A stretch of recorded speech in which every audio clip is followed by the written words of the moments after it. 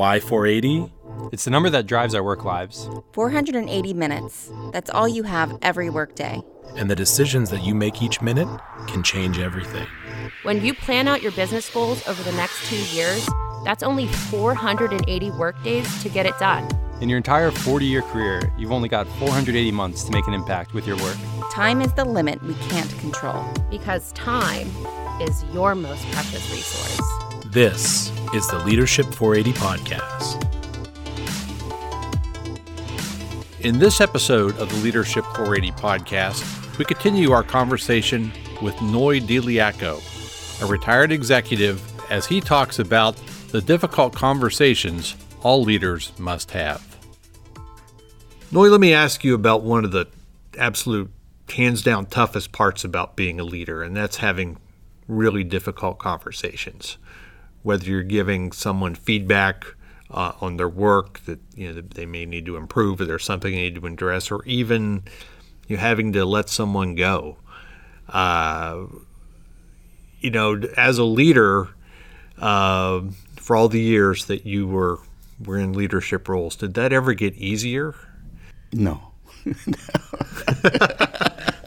So if it didn't get easier, then how did you just sort of, I know whenever I would have to have a difficult conversation as a leader, I might not sleep very well the night before, or it would really weigh on me. I mean, is that just something that you kind of get used to, for lack of a better word, or what's sort of the secret to developing some level of comfort with having to have those conversations? The difficult part is when someone who is seen as a performer all of a sudden disrupts the organization by doing things that they should not have done. And this is where the unease comes in. Uh-huh. But before I go to that, I think the easy part is during performance appraisal moments or days. It's easy to deal with the performer. Conversation is pleasant, high fives after the session, and see you next year for your next evaluation. I used to do this trick with everyone. When it came to performance evaluation, I would say, here's the rating sheet. You rate yourself, and I will also rate you. When we get together, let's compare notes. Somehow, that sort of eases the discomfort. Yes. What I also found is that more often than not, most people, in fact, many people would underrate themselves.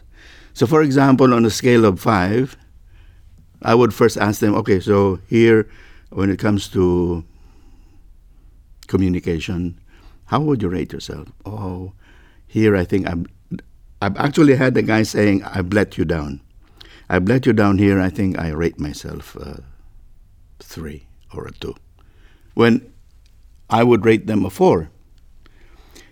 Of course, some guys have said, I rate 5. Those were exceptions. Right. Now, so this process has helped me and the staff to have a more comfortable conversation. Uh-huh. And in the end, by the way, when I say, no, I think I'd rate you a 3 here instead of your 4. And I would say, okay, it's okay.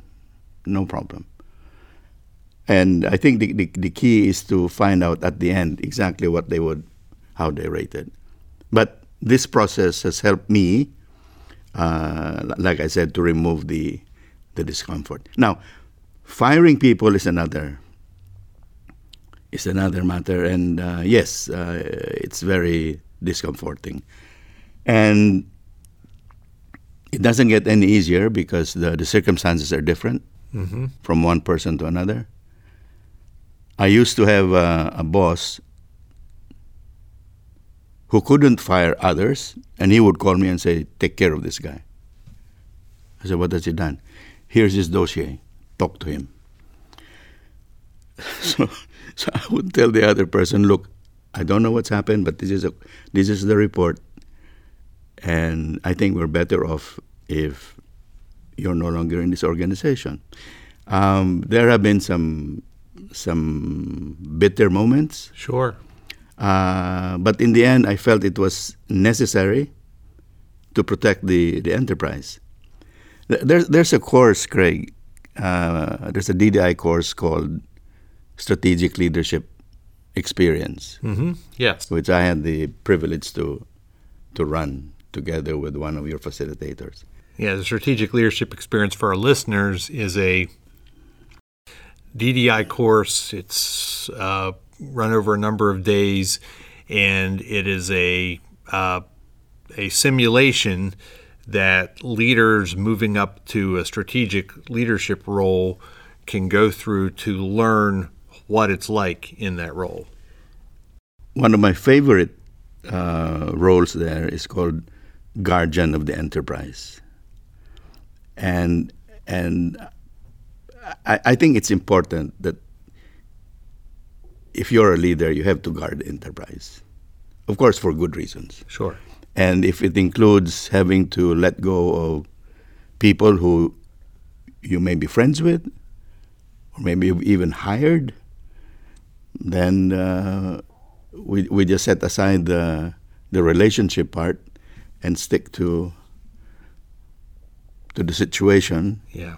And again, more often than not, when confronted with this, the staff accepts the outcome. Yes. One guy I had to fire had defrauded a supplier. And I said to him, I had a call from a supplier, and he tells me that you've been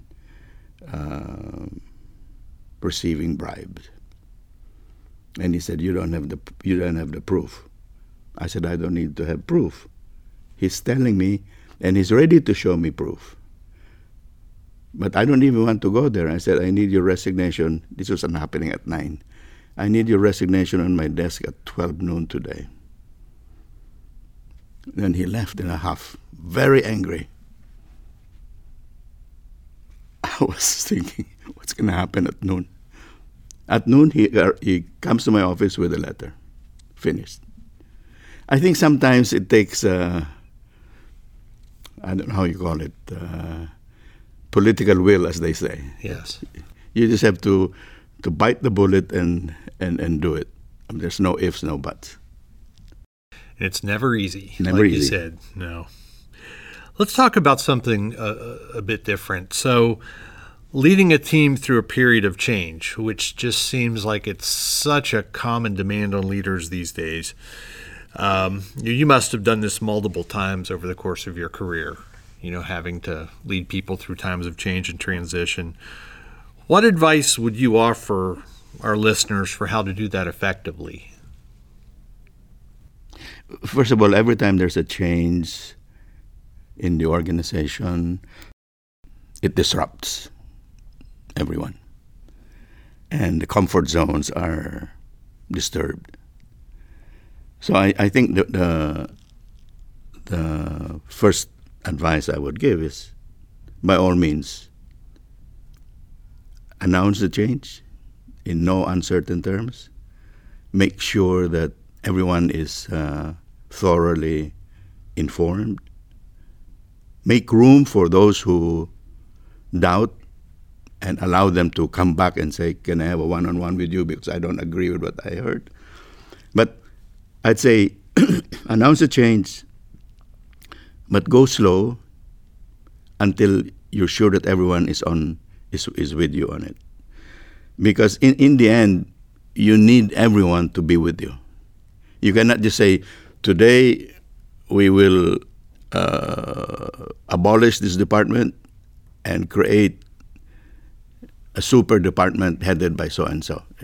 It's very disruptive. Sure. In my last position at Nestle, where I had the job of director of communications, we had a massive org change in our sales organization. We moved from direct selling to distributorship, which means we had to let go of many people, some very talented, because they were no longer necessary. Right. So we had to help HR prepare a massive presentation to the staff. And we had to do this in groups. Mm-hmm. What's the change? Why are we doing this? What are the benefits to those concerned? And that worked. We also said if you need one-on-one consultations, here are the people to talk to. So announce it, make it clear, make sure everybody understands what's in store, but go slow. In our case, we said this will not happen until X month. So it's not as if it's happening tomorrow. Right. What do you think is the most important skill or ability a leader needs to have? To me, communication is the most important. Because the leader who has the appropriate skills in communication can then move on to do other things. What do I mean by that? Well, first of all, the leader has to announce his vision, describe his vision. A leader must be a storyteller. You know, if his vision is we want to be the best performing coffee business in this part of the world, he has to tell that story in many different ways so that the people are inspired. And this is all communication. I'm led by what I read or what I read. There's a guy named William Zinsser who wrote a book on writing well. Yes. Wonderful book. And I can never forget what he said. When you communicate, he said, you have to be single-minded, you have to be clear, you have to be concise, and you need a touch of humanity. I'm beautiful. And I've tried to follow that whenever I have to communicate anything. Single-minded, clear, concise, and then I add a little bit of humanity in there. Someone also said, and this one I use in my DDI facilitation work before, reason leads to conclusion, but emotion leads to action. And I think the leader has to embrace all of this. Because once you have the perfect skills, everything else follows. Empathy, listening, influencing people. Otherwise, if you cannot communicate what you have in mind, how will people act or react? Craig, to me, everything revolves around how one can effectively communicate his vision, and more importantly, how the staff can then begin to break that down into doable parts so that they can be let go and do whatever they have to do. We're talking to Noy Dy-Liacco, a retired executive, about his experiences as a leader. Just a few more questions for you here, Noy. We just talked about the importance of communication as a skill all leaders must have. But is there a leadership skill or ability that you think is overrated or maybe gets too much attention? I was reading about introverts, Susan Cain, and I kept smiling along the way because I consider myself an introvert. I remember when I was maybe 10, 12 years old, there was a big party in our neighbor's house, and my father said, "Why don't you go there? We're invited." I said, "I don't have to go there. I don't know anyone there." He said, "Well, the idea is so you can meet people." I said, "I don't need to meet people.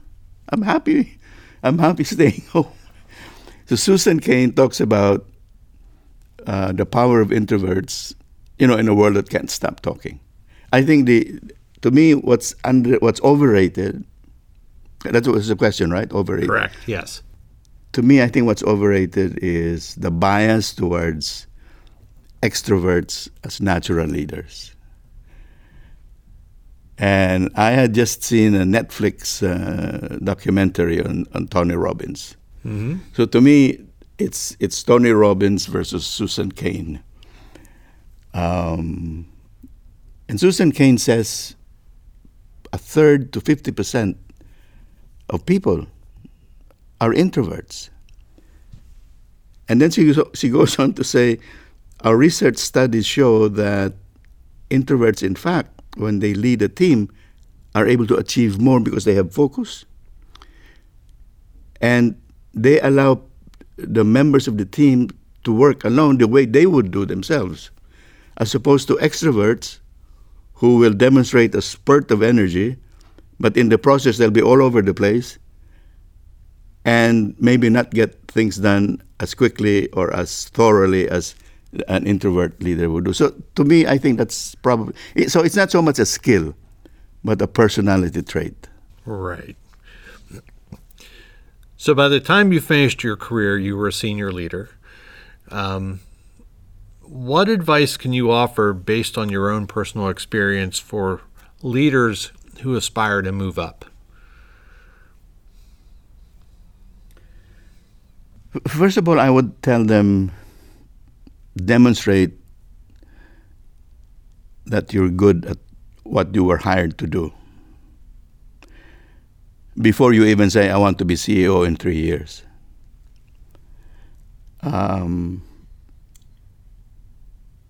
So if we hire you as a middle manager to look over a certain team or a certain project, do the best that you can, deliver what you've been asked to do, and make your bosses proud that they hired the right guy. After that, once they begin to notice you,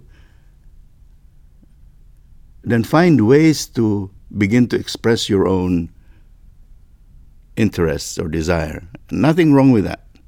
And say, I think I can also try this particular job. So the second point I'd like to say is be dispensable. Allow yourself to grow out of your current job. Mm-hmm. So you can do something else.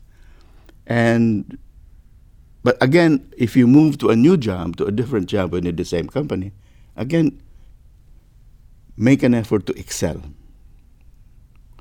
Whether it's sales, whether it's communication, whether it's HR, just excel. Along the way, they will notice you, and this is where your opportunity will come in and say, I would like one day to maybe work in Pittsburgh or work in Switzerland to advance my career because I still don't know a lot. And I think the bosses would appreciate that, being forthright. And to me, it's not seen as being too ambitious, too assertive. It's just expressing an interest. And during the performance evaluation, there's a portion there that says, where do you see yourself progressing in this company? Right. That's a good opportunity to express your interest or desire. Good stuff. So one of the, our conversation today is, is we're being reflective. We're looking back over your career, and one of the great advantages of looking back is you can look back and sort of a sense of realization that, maybe I worried too much about this one thing that I probably shouldn't have worried about, or maybe I should have spent more time on this one area over here that I didn't spend as much time on. What's your take on that? I mean, was there one thing you could identify that you maybe either worried too much about or spent too much time on? And the flip side of that, was there something you wish you would have done more over the course of your career? I worked many years with marketing people who were developing launch plans for new products and new advertising, etc. And through the years, there was this notion that if you're launching a new product or a new campaign, it has to happen on Easter Sunday. Why? Nobody knows. I challenged that. I said, who watches television on Easter Sunday? And I was told, well, here's the data. So what I'm saying is, during this period, the young guys would pressure themselves, including the agency, to develop this new campaign. And I'm not talking one brand, I'm talking several brands. Right. And I used to tell them, do you really think your consumers are lining out there on Easter Sunday waiting for your new ads?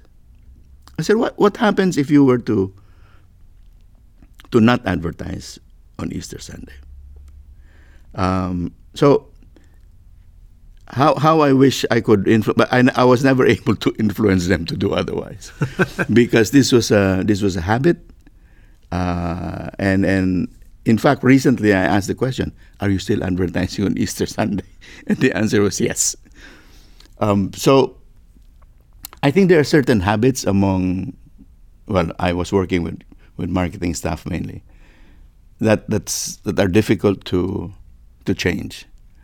And in a way, I empathize with them because they drive themselves crazy, more so the agency, rather than have a week of rest during the Easter week, they're out finishing adverts, etc.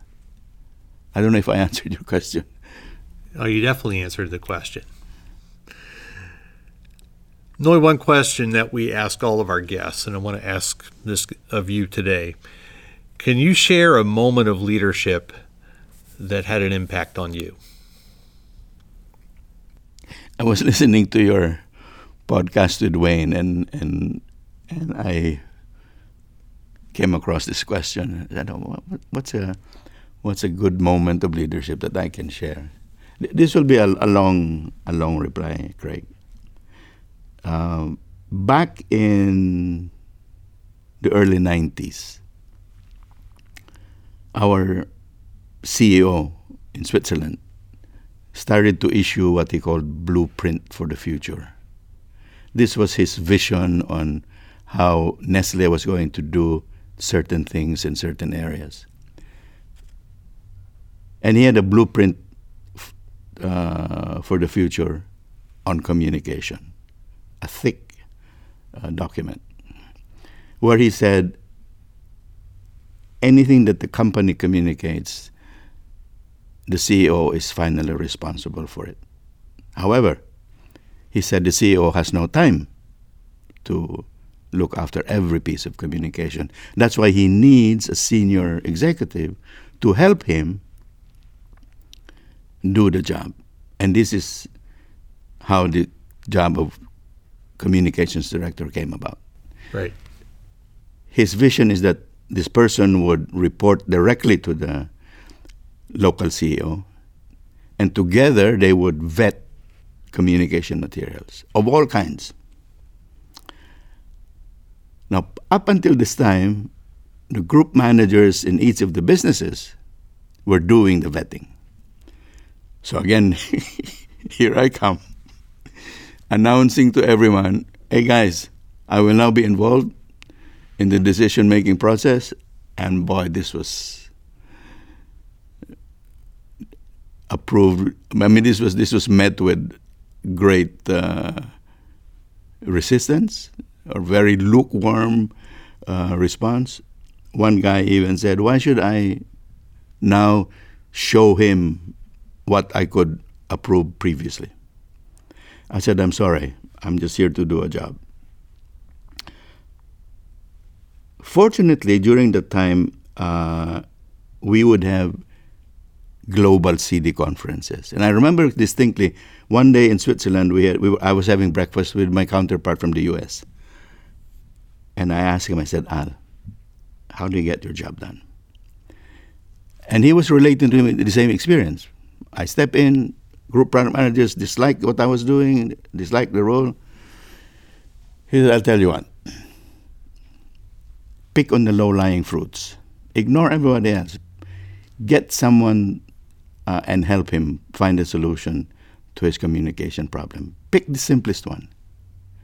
Before long, he said, word will get around what you've done, and what will happen is they will start queuing outside your room. So I come back, I found a guy, he was in charge of KitKat. And he said, no, I bought 6 trucks. They're plain. I want to put KitKat design in all of them. KitKat, the candy bar. Yes. Yes. But I don't have the money, and I don't even know how to make the design. I said, okay, I'll help you. I'll help you with the design. I'll help you with the cost to install the design. I'll pay 50%. So you take care of the 3 trucks, I'll take care of 3. We did that. At the end of that production, I said, do me a favor. Park all 6 cars in the parking lot to the office where everybody can see. It worked like magic. As early as 9 o'clock, people were saying, who did those trucks? Who did the design? What is the cost? So yes, before long, there was queue outside my room. I mean, I think the lesson learned here, Craig, is not so much that we did something magical, but again, it's the power of influential leadership. Again, the servant leadership thing. It's the idea of being able to foster cooperation, foster collaboration without forcing them to my position as director of communication. I mean, I said, look, you know, I'm in my room. If you think I can help you, I will be more than happy to help you. If you think I'm not necessary, it's up to you. But if my boss asks me if I vet your materials, I will tell them no. If you decide to ignore what I can do. From then on, gradually, there was a change in cooperativeness. So much so that the director of marketing then made it very clear. From now on, all materials have to be vetted by either myself and or Noy. No exception. So that is almost an example. What I'm kind of hearing there is you had to build trust. Yes. I had to build trust. I had to show them that I cared for what they were doing, and that I understood their needs. And that's a really important thing that leaders need to do every day, isn't it? Yes. Again, in the end, it really boils down to caring for the people. It doesn't matter whether they report to you or they belong to a different department. Right. It's being able to empathize and show to them that, look, this is a great company to work for. We're here to help. And I'm one of the things I keep telling them is I'm here to help you succeed. I'm not competing with anyone. I'm out of here in less than 10 years. Noy Dy-Liacco, thank you so much for the time today. This has been a really wonderful conversation. I'm sure our listeners have heard a lot today that they can take away from this. I'm honored to be here. By the way, if I may just add one more thing, we were talking about. Please. We were talking about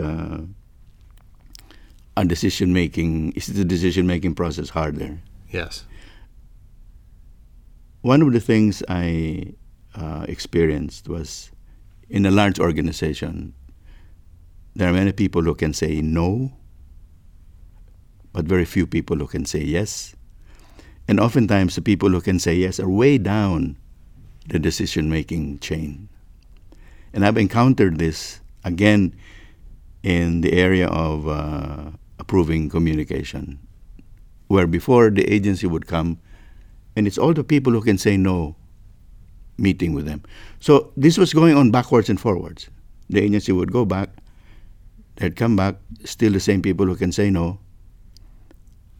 And by the time they get to their bosses who can say yes, the boss will say no because he didn't like what he saw. So in this particular instance, I said, look, let's try to experiment.